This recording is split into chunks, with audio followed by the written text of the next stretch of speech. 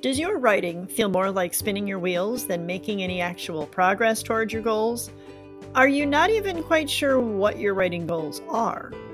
If that's you, you're not alone and you're in the right place. My name is Amy Simon, and this is the Purposeful Pen podcast, where we uncover how to build a writing life that brings joy to us, glory to God, and benefit to others. Hello, and welcome back to the Purposeful Pen podcast. So, one question that I hear a lot when I'm coaching writers is how do they narrow down their reader message to just one? So, many times we have multiple interests and different things that we like to talk about. So, this week we're going to look at some different options that you have if you're having trouble narrowing things down to just one reader and message. So first of all, here's what really does not work, like at all. Having two completely separate readers and messages. For example, travel for retirees and workout routines for parents of small children. So why does this not work? Well, if you're going to do two completely unrelated topics with different readers, then you're looking at really needing two different websites, two different social media accounts, two different email lists. And you would need to nurture and grow those completely separately because your retirees won't want to know about workouts for young moms, and the moms are not thinking about retirement yet. Managing both of those is an incredible amount of work. So that does not work, but there are some things that can work though.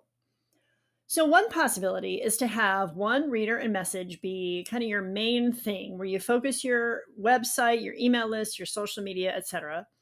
And then you sometimes maybe write articles or do isolated pieces in other places on different topics. Just for a little sneak peek to next week in episode 20, in my interview with Melissa Smith, she talks about how she writes mainly to women creatives. But for example, she wrote an isolated magazine article about kids with disabilities. That's great. She didn't put it on her website or mention it on social media because it didn't belong there. But it served its purpose for the magazine that she wrote it for. So another option is to have the same reader, but different aspects of your message. So let's go back to the writing about travel for retirees. That could be your umbrella topic, but then under that, you cover destinations, packing tips, how to get along with your spouse while you're traveling, nurturing your spiritual life while on the road, etc. You have a specific reader and a general topic that's then divided into subtopics with that common thread that weaves through them all.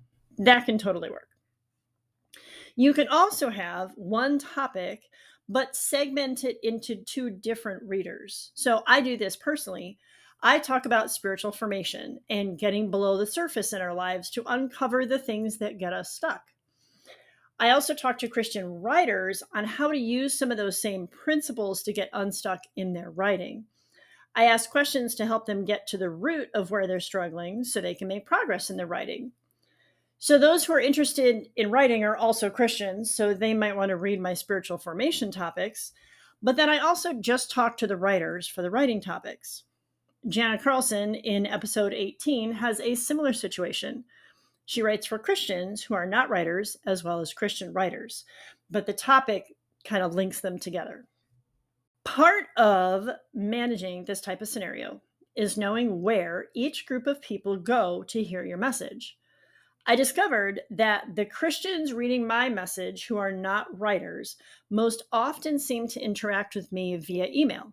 They didn't seem to be podcast listeners, at least not for my content, nor were they interested in interacting on social media on topics of spiritual formation. However, they do interact with my emails and blog posts, so I focus my attention on email for those people. The writers in my audience, however, do interact with writing topics on social media, and many listen to podcasts. So that's where I direct my message to them.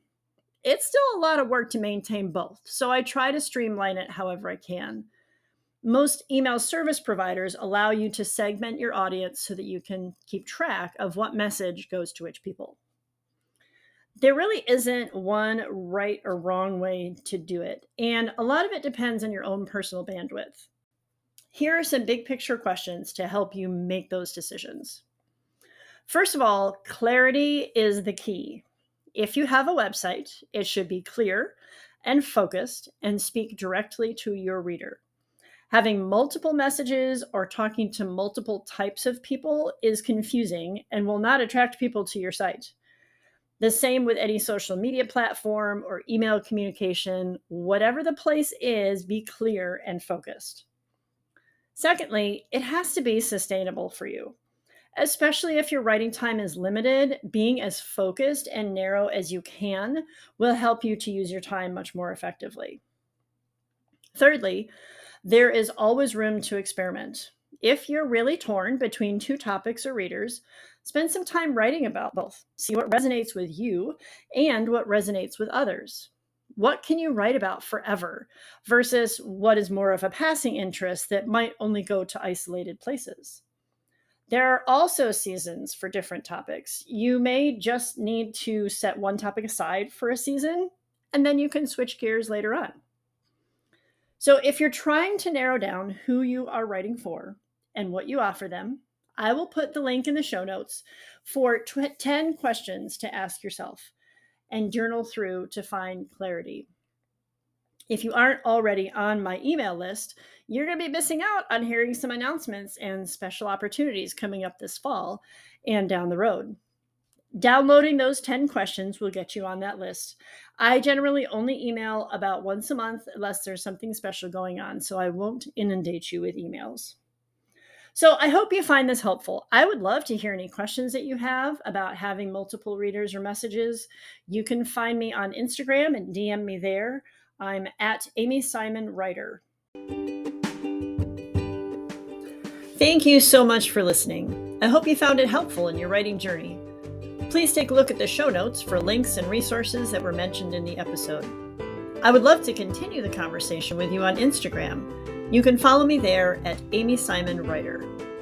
If you enjoyed this episode, I would love to hear about it. And you can help the podcast grow by subscribing and sharing it with others who might benefit as well. May you build a writing life that brings joy to you, glory to God, and benefit to others.